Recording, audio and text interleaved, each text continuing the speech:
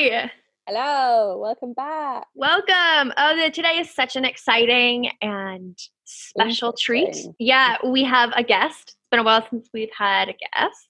Drum roll. And it is our good friend, Paula, who has had her name kind of sprinkled throughout a few episodes here and there. And our most faithful listeners will know. One of them, yes. So we're going to keep it like super lighthearted today and talk about fascism, particularly Nazis, and knights and masculinity. So, you know, your casual holiday season vibes. I remember, weren't we going to do like the Netflix night before Christmas? Oh, yeah. But it's the night before Christmas, and it has like Vanessa Hudgens in it. Yeah. Well, maybe we'll do them next week. Or maybe when we're on our hiatus, we can just do like a Instagram, Twitter kind of side thing, because I do feel like that's inevitable. So before we get going, for those of you who don't remember, I'm Megan. And I'm Ella, and welcome to Modern Medieval, the podcast. Yeah. We're going to introduce Paula after I do the surprise clip for both of them, because I just think that it'll be something quite funny. It's about 2 minutes or so bear with me. I guess I'll give it a preface before. For those of you who want to know what it is, I guess I'll give a little preview to it. It is from the final kind of confrontation scene in Indiana Jones and the Last Crusade, which for myself... I knew you were going to do that. I knew you were going to do that. I think is a great kind of modern medieval pop culture reference. So we are going to be looking at when Harrison Ford, who I think as Indiana Jones is a good visual for us to consider, I think with where Paula is going to go, and him meeting the last, it could be Knight Templar or Knight of the Round Table, complicated in this very medieval tavern cave as they choose the Holy Grail. You have come. My strength has left me. Who are you? The last of 3 brothers who swore an oath to find the Grail and to guard it 700 years ago. Time to wait. Strangely dressed for a night. Not exactly. A night? What do you mean? I was chosen because I was the bravest, the most worthy. The honor was mine until another came to challenge me to single combat. Pass it to you who vanquished me. I don't have time to explain it.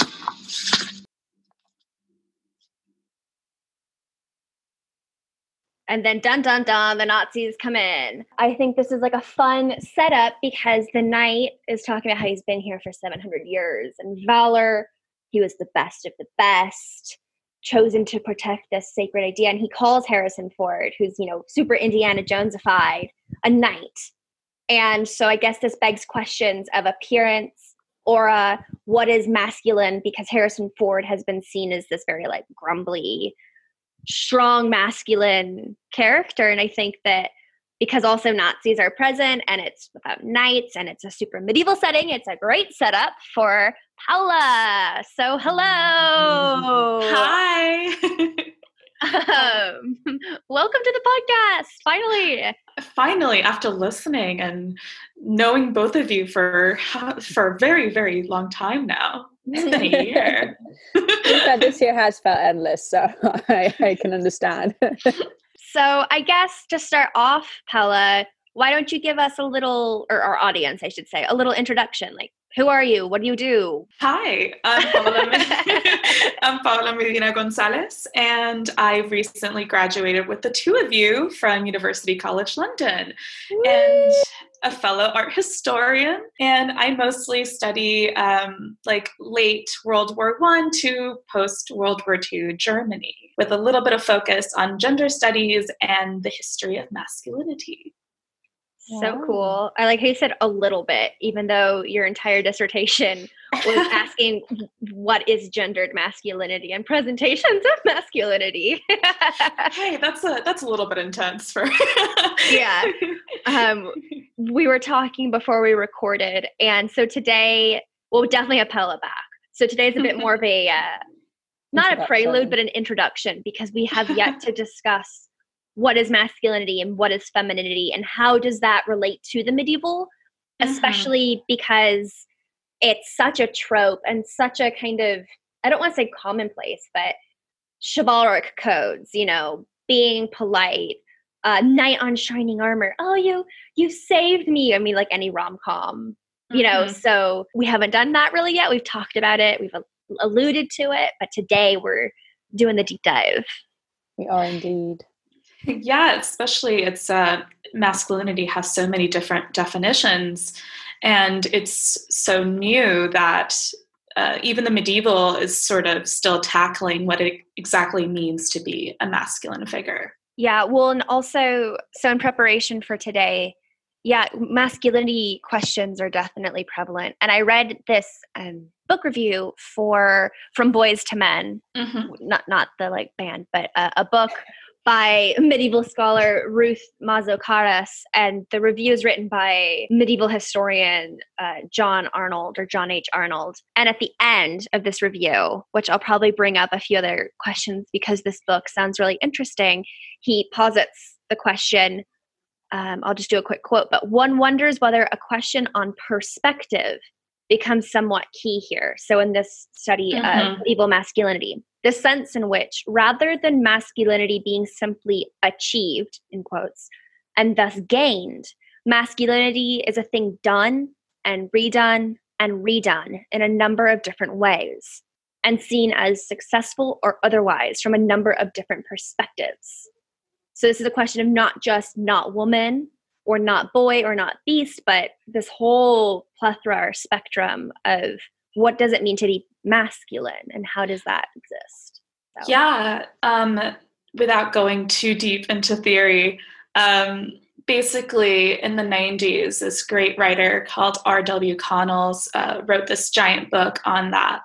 Like the TLDR is, there's no such thing as one single masculinity. Instead, there's an infinite amount, because it's based on the value of male identifying people and what is held important in their culture or location, status, and it goes into race, religion, class. So it's a very, very complicated. And to just say there's one definition is doing a disservice.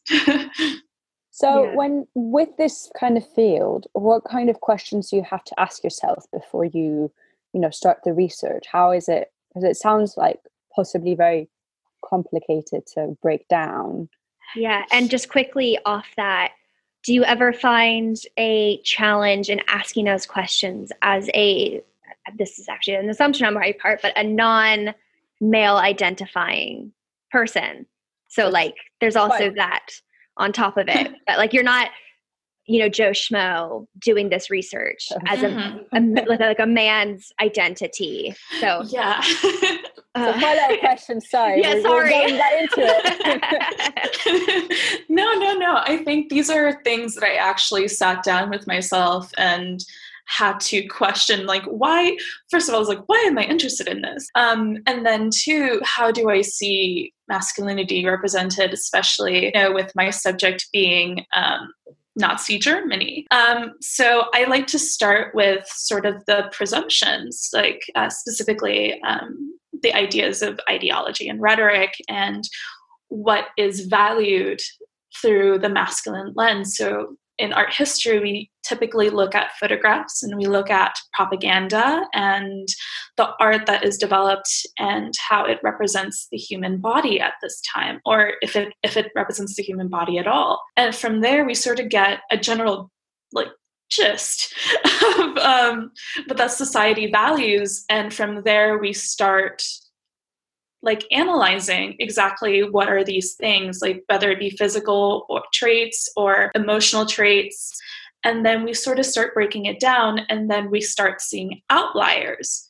Well, this person has this thing and this other person has this thing, but they mismatch in terms of what their family value might be or what they identify as. And that's where it starts becoming very interesting. So from there, you start seeing what the society feels is a masculine presence or a feminine presence or something in between or something that's neither. And I think from there is where you start to develop. And as a woman, as someone that identifies as a woman looking at these things, I have to be quite careful because, you know, it's not, studying masculinity is not to put down masculine presence, but instead it's just to analyze what is considered important and why exactly it is considered important. And sometimes it is quite fun to be a woman and seeing this from a very outside perspective. Mm-hmm. However, you have to be quite careful to make sure that no one's feelings gets hurt. Yeah. And sorry, just jumping off that, have you seen, maybe this is kind of a misguided view of it, but have you seen a progression in what it means to be masculine in, you know, the different times in which you've looked at? Well, what makes me really interested in basically late World War I to World War II studies is the change in the term of masculinity. So it went from, you know, having a Kaiser to having a very much crazy time between the wars where, you know, there's the communists, there's the socialists, there was the imperialists, and, you know, everyone's trying to seize for power. And then, you know, in comes in this man that says, we're going to restore our former glory. And, you know, throughout all that, there's modernization, you know, there's industry, there is debts to be paid to other countries because of said World War I. So in that, relations between men and women change dramatically and change very quickly throughout a very small period of time. And yes, so like, I don't want to call it progression. I'd like to call it just changes and like different values at different times. Okay. Great. Well, that's really interesting. Thank you. Yeah, definitely. I think that, you know, as I was reading for today, because I'm doing the antithesis of this, I'm looking at, you know, I guess it's very... I'm the moderator. but like popular today to look at, you know, women who have been silenced. And then yet in the late 80s, early 90s, you have the development of like male studies in opposition to feminist studies. Or I personally have a bit of a opinion and like hesitance to that because all of history, I feel, is like his story. Mm-hmm. And I do get the idea of like there's this emotional end and kind of more like a, if you want, psychoanalytic, et cetera. And I think, I mean, Pella, you're definitely looking at all of this, like all across all of this. But yeah, I think it's just quite interesting, I guess, also in the fact that for scholars to think, oh, well, we have to look at this. They had to do it kind of in response or in opposition to feminist studies, and just kind of that it sounds like a paradox or a contradiction. And I don't, this is just thinking out loud. I don't really have a question or answer with that, but it's just, I don't know. It's really compelling, like how, and I guess that is just the story or the myth of this is that, you know, masculinity or femininity it is not just like you think in semiotics, which is, you know, the study of language, like how language is developed. And how Saussure was like the best definition for a word, you know, if you hold up a cup, is, you know, this is a cup because it is not a cat. It is not a rug. It is not you. Therefore, it is this. And though that may be true, the spaces in between each one of those is also another opposition or definition or whatnot. That got a bit theoretical, but I just think it's really interesting. So basically, just to simplify, I think that it's quite interesting how both of your fields base off a similar kind of approach, and then they kind of go into like trying to define things and to try and understand things better, which is quite interesting in the terms of like gender studies is quite something quite complex, really. Yeah. Though Pella, your research, I mean, we said I guess just briefly for our audience to go a little deeper about, you know, what was your UCL dissertation on? Because you're talking about masculinity, but you aren't like macho man. You are like the people who created that song which is the irony in this, right? So why don't you? Yeah, I had a very interesting dissertation in which I looked at photographs of Wehrmacht soldiers caught cross-dressing. And a lot of these photos are from random albums found in basements, attics, hidden by Deutsche government for a while. So it was recently published into this large book by a fellow named Dahmen. And in the photo book, there is little to no context to how these photographs were acquired, nor who these men are. But what I found very interesting was that cross-dressing was very much frowned upon, if not illegal, in certain parts of Germany during the time. And it would not have been tolerated by any SS or any army. It was not allowed at all. Cabaret, everyone. Sorry, continue. But yeah, like take for instance the movie Cabaret. So I basically wrote on, okay, so if this wasn't allowed, why was it still happening? So I looked at a number of factors. One was, Bavarian culture, where men would dress up as women, or they would just dress up as not men, and they would celebrate and have like really cool festivals. Then there's also the performance aspect that was happening during World War I with the Deutsches Heer, and but that was the First World War. Some of them were veterans of that when they came into the Wehrmacht, but not all. And then most of my research focused on the possibility of queerness as a presence within the army, which is not to say that the men were gay or they were homosexual, but instead that moments of pressure can create a desire to be outside of one's body. Mm-hmm. And cross-dressing and this type of performance was a way to sort of discard this pressure of masculinity and temporarily sort of escape. And that's like one possibility. Sorry, just a question for my own clarification. When you said that in Bavarian culture, sometimes men would dress up as not men, do you mind going a bit deeper into that? Does that mean like gender typical clothes or? So from what I've read, it's basically sometimes they would dress up as women and women would dress up as men, and then they would run around and, do shenanigans. Other times it would just be non-heteronormative clothing. Okay. So non-gender specific clothing. It would just be like this mishmash of different clothes just, to look wild and appear fun, cool. Right. So basically like cutting free from the style of the time of what men would wear. Yeah, so like it just depended on the festival and depended on the region. Okay. So it's one of those things once more where it's like it's not specific, and most of the examples I have are more contemporary than they are of the time period. I wasn't able to go to Germany and look at those archives. Yeah.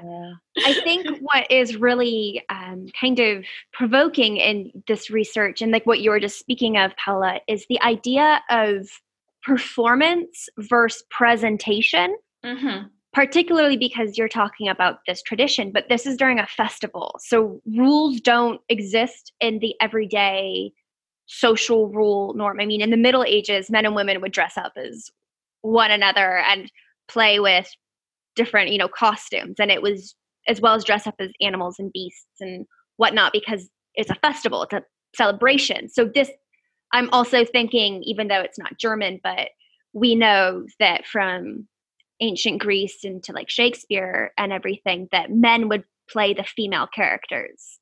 So Antigone, Lady Macbeth, Ophelia. So these very, what are seen as today as strong female characters, but they're being presented or performed by men. But that's different than presenting, which today in queer, cross-dressing, transgender dialogues, you present yourself as your identity, but you are not performing that. And that those are two different, I think they get mixed up, but I guess this is again a theory thing, but they're very different. Yeah, and that's basically a large distinction I had to put in like the very beginning of my dissertation. Whereas like where I had to state some of these images are of, stage plays performed by soldiers. And at the time there was no women present, so they would have to play the female role. And those images, as interesting as they are, those were not really what I was interested in for my dissertation. I was interested in the images that were very ambiguous in nature. For example, one of them was these two soldiers, one of them dressed up in drag, with fake breasts and a wig and full face of makeup, holding tightly to another soldier who was kind of not seen. And it was a very dark corner of, I don't even know where it was, but it felt so intimate and very, very strange. And it was obvious it wasn't a performance.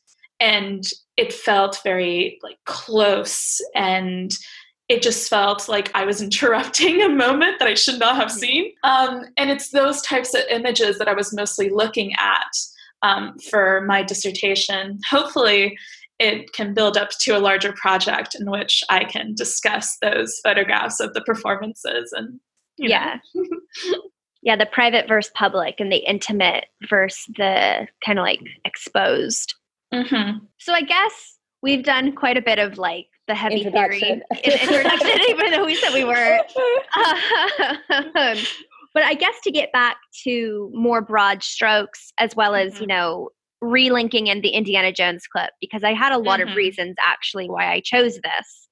So one is, this does tie into your dissertation, Paula, but the idea of homosociality.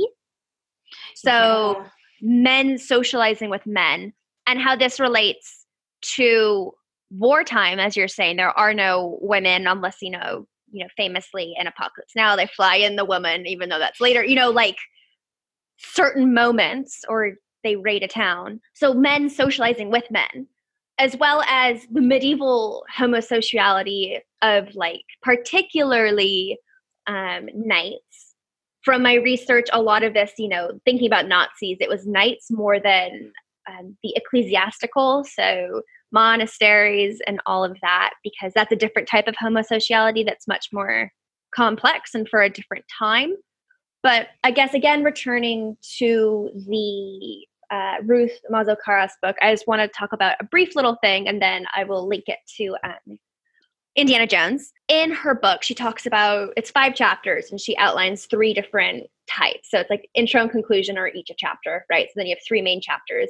One is about schools or universities at the time, which is male dominated. That's not a surprise, I think, to anyone. One is about guilds, so male presentation there. And then the other one's about knights. And I think that when we think about knights, we think about either, King Arthur and them running off for the Grail, so Last Crusade, or like jousting, right? And like battles. It's so exciting. And again, to bring in Knight's Tale, where men and women are in the crowd and they're like, so exciting. But I'd never thought of this from like the homosocial perspective. So all knights are male, unless you're watching a film where like a woman sneaks in as a jouster. I don't know if there is one, but Yeah, there is. So, well, not a film, there's a story, an Niccolo Calvino one. Okay. One of that one's actually made, sorry, I haven't thought of that, but that's actually quite an interesting one. Maybe it's worth reading for both of your researches. It's one of his in his fantastical tales. Okay. Or, Joan of Arc, who is probably the quintessential icon for this, but she's doing it for different reasons. But so in this review, this is, I think, really interesting. They're saying that knights and display, so knightly performance and knightly presentations, this is kind of both. And they say the way in which male and female gazes and male and female bodies performed a complex pirouette or dance, intertwining different strands of desire. So erotic, self-regarding, ego, emulatory, so you want to be like that person, at tournaments. Men performed their masculinity before the eyes of women. Men desired by women looked impressive to other men. Men performing before women felt part of a male group, but also saw themselves as participating in a game of individual prowess. And through that prowess, male beauty was prized and displayed with a definite tinge of the erotic. And then question mark, is this by both sexes? So I thought that was just really like step by step where you think, oh yes, best night wins. But there is the gaze of both sides. There is men being like, I want to be like that night, man. He's so cool. He's like the best. But there is also this desire that is complicated. I know that in my dissertation, I compare that to high school football, like American football, where, this collective group of men, try to gain the attention of the cheerleader, and the cheerleader gives them attention back. And the most popular guy with the cheerleader, or like in American football, the quarterback, is someone to be admired, desired, or envied. And even though they're part of this like group where they have to work together as a team, they're still also competing with each other as to who is the most manly, or who presents the most strength, and who gets the most chicks. And it's still it's such a basic instinct that we kind of like see in everyday life, but when applied to, the knights and the courtship of chivalry, and just tournaments are very dangerous football games. Right, or any sports spectacle for that matter. I mean, as you're talking, I'm thinking this also opens the way. There is a bit of a archetype or a trope of one of the football players being gay. This happened in Buffy the Vampire Slayer. This happens, in another way, the kind of soft male in High School Musical with Zac Efron's character, who's like the basketball star, loving musicals, which adds friction. And so it's like, why are these hypermasculine, like testosterone fests also at the same time having homoerotic or queer charged tones to it? And to quote Zizek, I'm sorry, but also the reverse is true. Where, dare I say, the TV show Glee. Yeah. One of the gay Glee singers tries out for the American football team and ends up being a kicker.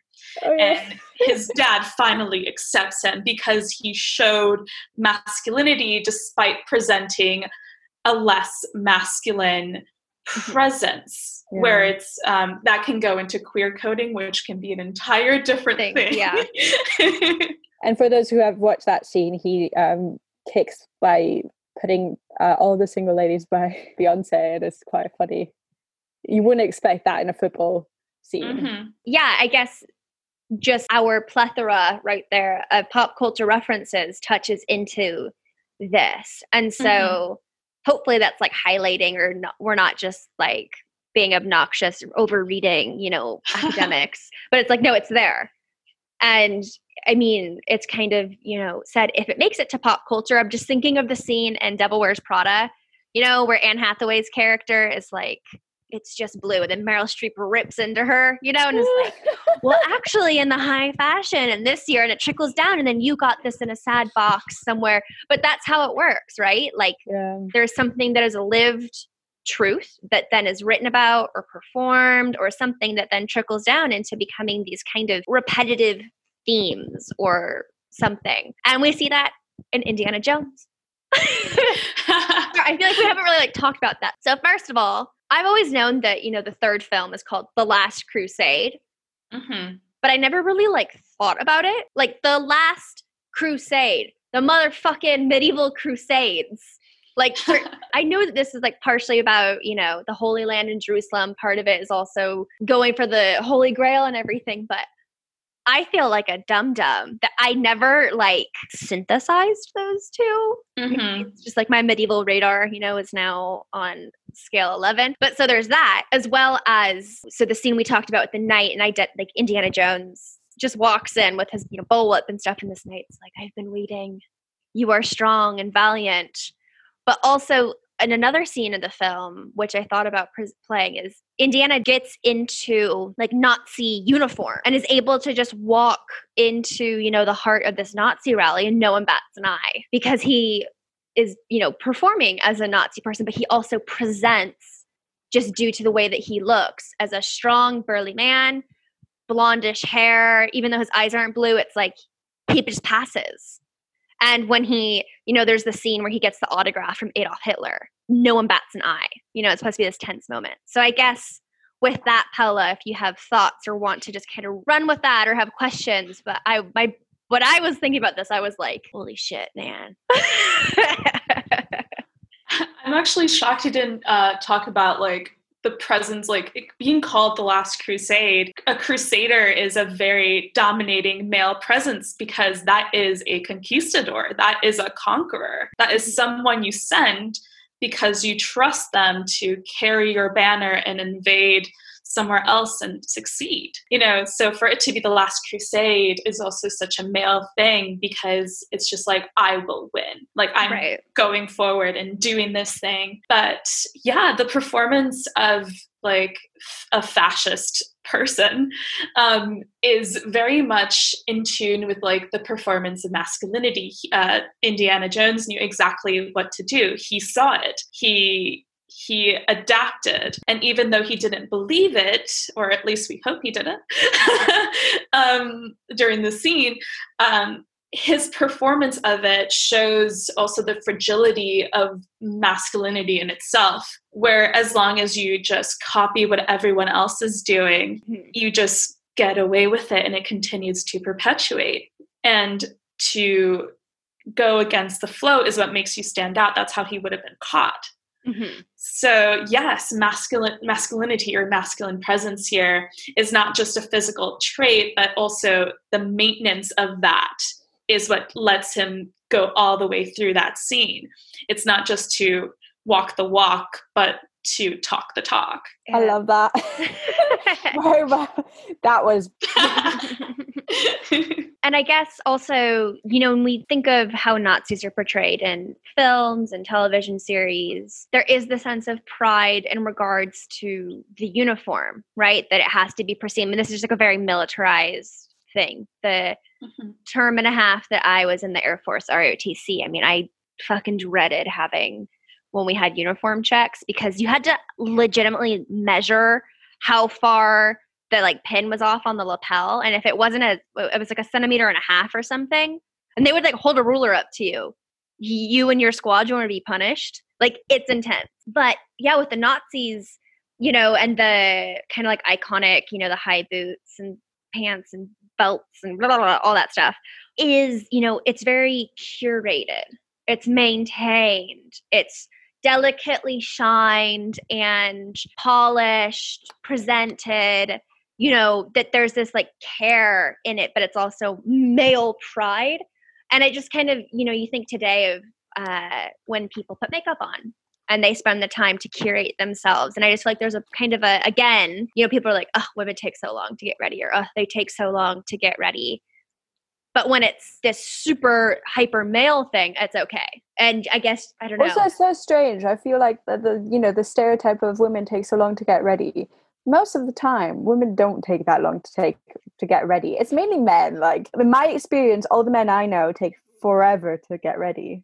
Sorry, this is just, I know this is not particularly like, but like it's something that really annoys me. It's like one of my pet peeves. I find this just like a really annoying, like, I have friends the position women that take a shit ton of time. I wasn't even like calling you up, but like I have some people where it's like I'm ready in 10 minutes with my makeup and my hair, and they're just getting started.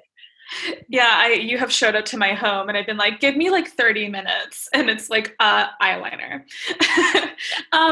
So an interesting essay that I did not get to use but is really good is Susan Sontag's Fascinating Fascism from 1979. And it's basically her talking about like what captivates us about the aesthetics of fascism. If you're into that sort of thing, they were really well designed. But in terms of uniform, it's sort of going back to knighthood.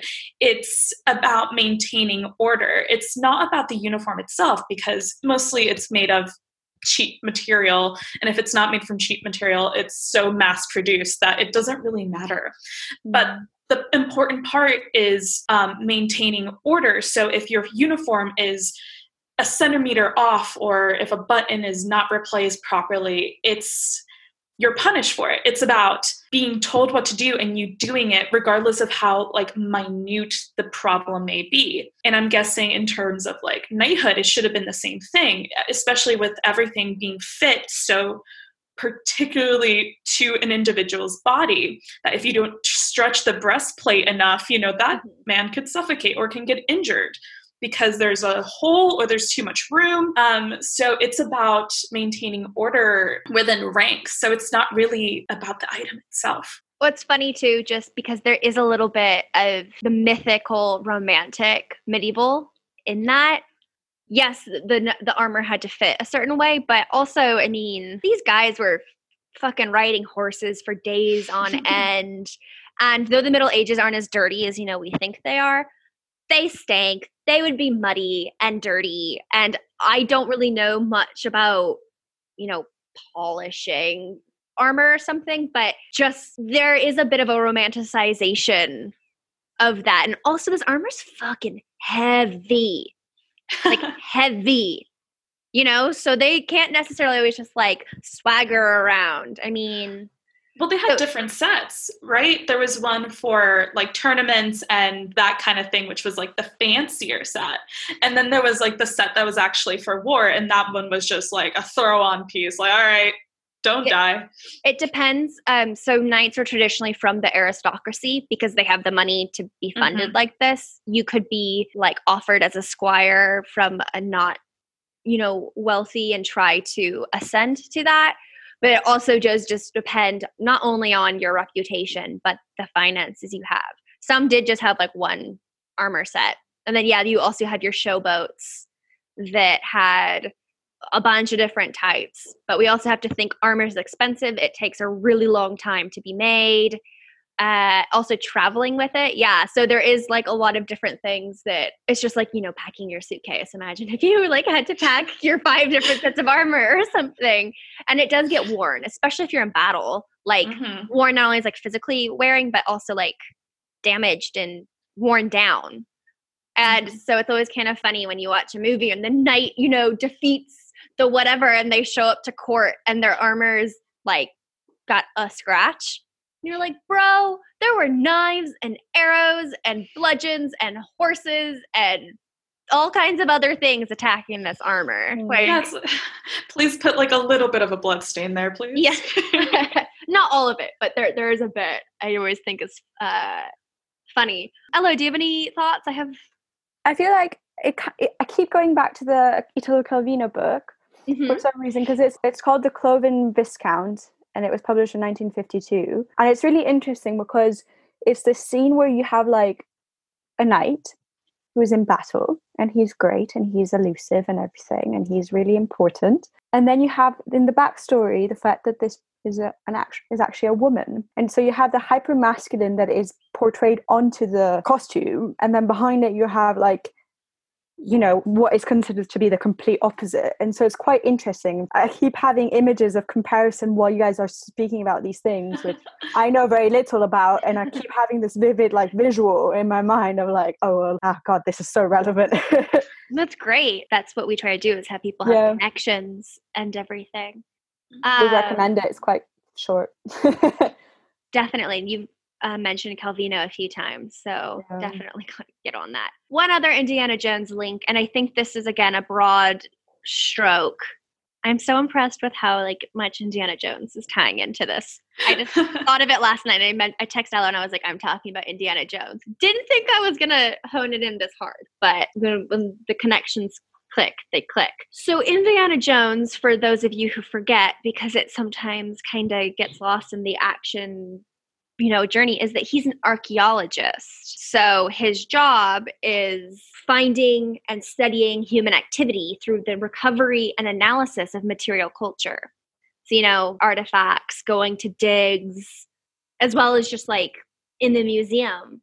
And I think that this is really compelling for historians today, particularly in looking either at the medieval or more recent with, Nazism, because historians of all forms are in a way archaeologists. Like Paula, you are performing, as a metaphorical archaeologist and looking at these photo objects, these book objects. I will be doing a similar thing when I look at saints and these hagiographic texts and the manuscripts. And Elo, when you were doing your research on Blake, Dali, Dante and all that, I mean, you were digging, you were sifting, you know, I mean, this is metaphoric, but I was just wondering, Paula, when we think also of, I guess when you're like mining or digging medieval representations and Nazi masculinity, if you have any thoughts or... Sorry, that got loaded. I said it was a very broad kind of... No, so do you mean like how like I feel about coming across like knightly images when I do research on like Nazism? It could be that, or other just elements of, you know, repeating masculinity that you've seen, or masculinity shifting itself, reperforming and representing itself, or redoing itself. You know, it's a very open question. Yeah, I would say it's sort of like a nostalgia factor. Oh yeah, 100%. Where sorry. So usually, like for example, with Indiana Jones, particularly, it is looking back at this idea of masculinity in the 30s and 40s. You know, especially the first Indiana Jones, Hitler technically hasn't risen to power yet. And, you know, he's out there looking for the Holy Grail. And so we're attaching all these ideas of what it meant to be a manly, macho, historian, intelligent man in this time period during this time of war in the United States going into other countries. So it's a very specific idea. And we're applying a very general coat of paint on it. You know, Indiana is shown very strong, independent. He doesn't need anyone until he does. And, you know, like he's shown as this like macho, singular individual. It's him against the world. Yeah, he's the cowboy instead of the knight in a way. Yes. And it sort of manifests into us, the audience, either wanting to have him or be him or envy him. So it goes back to that sort of performance, but, you know, instead of like the actual physical person in front of us, it's just like that separation with the audience in the film. But when it comes to studying, you know, Nazism and its connections to knights, there's a lot of images in actually all the way back to Kaiser Wilhelm II. So even before this, like even before the end of World War I, where he's shown as he's dressed up as a monk as a part of this like knight secret society. I can go into it, but it's a lot. This is for another time then. Another time. But it's this image of the knight, and it's used to link not just this idea of masculinity and tradition and heritage, but also its links to its own past. So it's like reflecting like the history itself. So Germany, including Austria and Prussia, they were part of the Crusades. This entire land was also taking part in the Crusades. It wasn't just England. So it's a tie into their own medieval history. So it's sort of looking at the knight or the figure of like the medieval in this like, nostalgic, like, see, this is when we were great. Yeah. This reminds me of that. Do you remember what we did with Bob when we saw that project, that photographic project on like... Oh, the Modern Knights project? Yes. This is... yeah, I don't remember the name of it, but... We'll put it in the comments. But that reminds me of that. It's so interesting when studying this, because first of all, in preparing for today, the Nazis definitely did this, and it's a big research field, but they're not the only ones historically who have ever done this. And then second of all, how mythological this past that they're talking about is, because nation states, as we think of them today, as they were thinking of them, didn't exist until the early 19th century, like it just wasn't a thing. These were different kingdoms that had shifting borders. They were different tribes. They were different like dukedoms and everything. And so it's always just kind of funny because like when I think of even this, you know, studying certain like monasteries or something where at one point they were German. What is German? Because you had like 3 different types of areas that intersected, or, you know, you think of like, oh, well, Norway and Sweden are different. Nope, that comes from like Saxon, Anglo-Saxon. This is all coming from like the Germanic French area. And it's always just kind of, I find it so interesting, the like mythology and lore around what this past is. And of course, the Aryan manufactured past of the Nazis plays on this and then, you know, tries to point itself to elements of, I don't know, the Bible or something like that. And because there's one word, you know, and create this whole history. And I always just find it really interesting. I mean, like in my research with Poland totally does this. 100%. You know, England does it. Ireland does it. France does it. Italy does it, but in different ways. But yeah, this medieval dark era, I guess because it's seen as dark, like if no one knows, you can just do whatever the fuck you want with it, which we're discovering isn't true. Well, but it's so interesting, isn't it? Like also, if I was thinking about like fascism and Nazism, the whole Mussolini's thing was going back to like ancient Greece. Yeah. And so like the fact that like, I mean, obviously, you know, all the other political stuff and all the horrible stuff, but like the fact that like fascism and Nazism at one point or another went hand in hand is interesting because like the reference points are completely different. And in fact, like Mussolini's whole thing was like, you know, like the ideal Italy, which is just the Italy that was like way millennia long ago. ago. Yeah. Well, there's like that fondness to go back to a better time. And I did that with quotation marks. Yeah.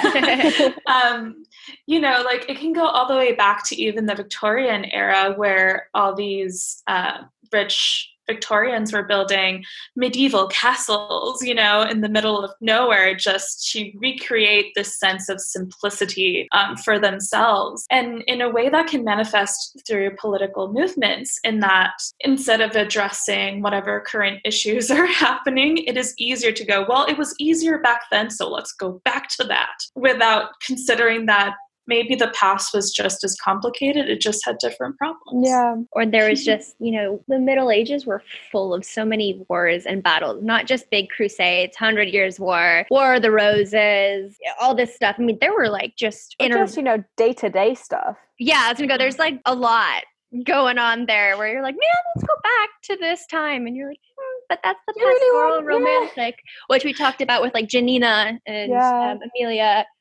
Because with Amelia, we talked a bit about the Gothic revival, which you're talking about, Paula, or referencing.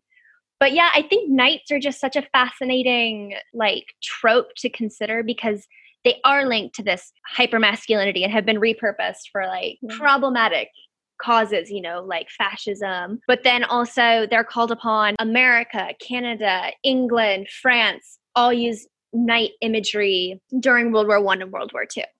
So I guess kind of like a little question for you, Paula, is, you know, before delving into this kind of like field, did you ever think about Middle Ages or like what kind of relationship did you have to it? So for me, the Middle Ages was always divided because, you know, I grew up Hispanic, Latina Americana, but not really. So I'm from Puerto Rico, the Caribbean. So my relationship to the medieval was always sort of split between what was the European medieval, what was my island's medieval, and then what was the rest of Latino America's medieval. So I grew up learning those three distinctions because up until, I want to say like ninth grade, but like sixth grade United States, most of my exposure was through education in Puerto Rico, or a mix of Puerto Rico and America and the United States. So for me, the medieval looked very, very different depending on the context I was given. So sometimes someone would say, well, yeah, the medieval. And I would think, you know, what was happening in like Mexico and what was happening in Chile and Argentina with all these different tribes and, you know, different cultures. And then someone would be like, no, like Arthurian medieval. And then I'm like, oh, okay. So the one with the shiny swords and the clinky armor.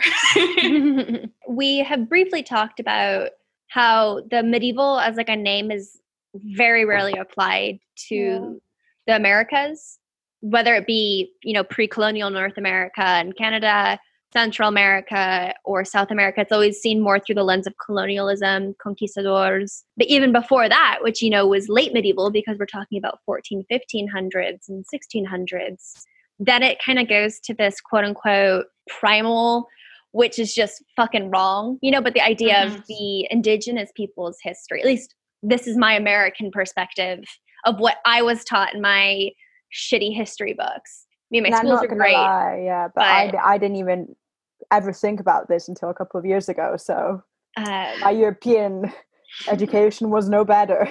I have Floridian education, so leaving it at that. Yeah.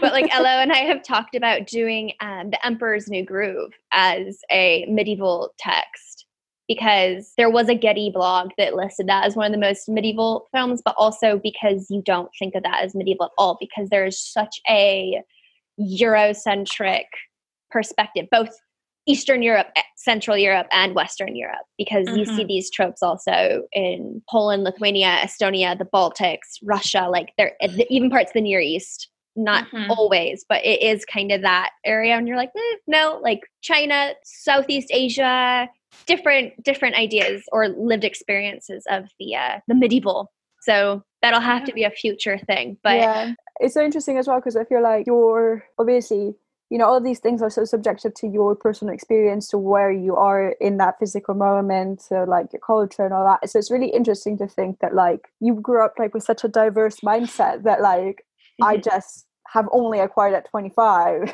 and not really, because my default still goes back to this kind of like typical stuff. So it's really interesting to think that like that therefore like the way that you may view the world could be completely different to the way that I view the world. And it can, and the same for you, because the bad part about having a more diverse education is that you learn the very basics of everything. Right. You never go in depth. Like I am very unfamiliar with like the structure of how England was created, and I'm currently living here. You know, so it's really fascinating, I think, also for all of us to just get together and talk about such a broad thing, modern, medieval, and then we're going 10 different tangents. Yeah.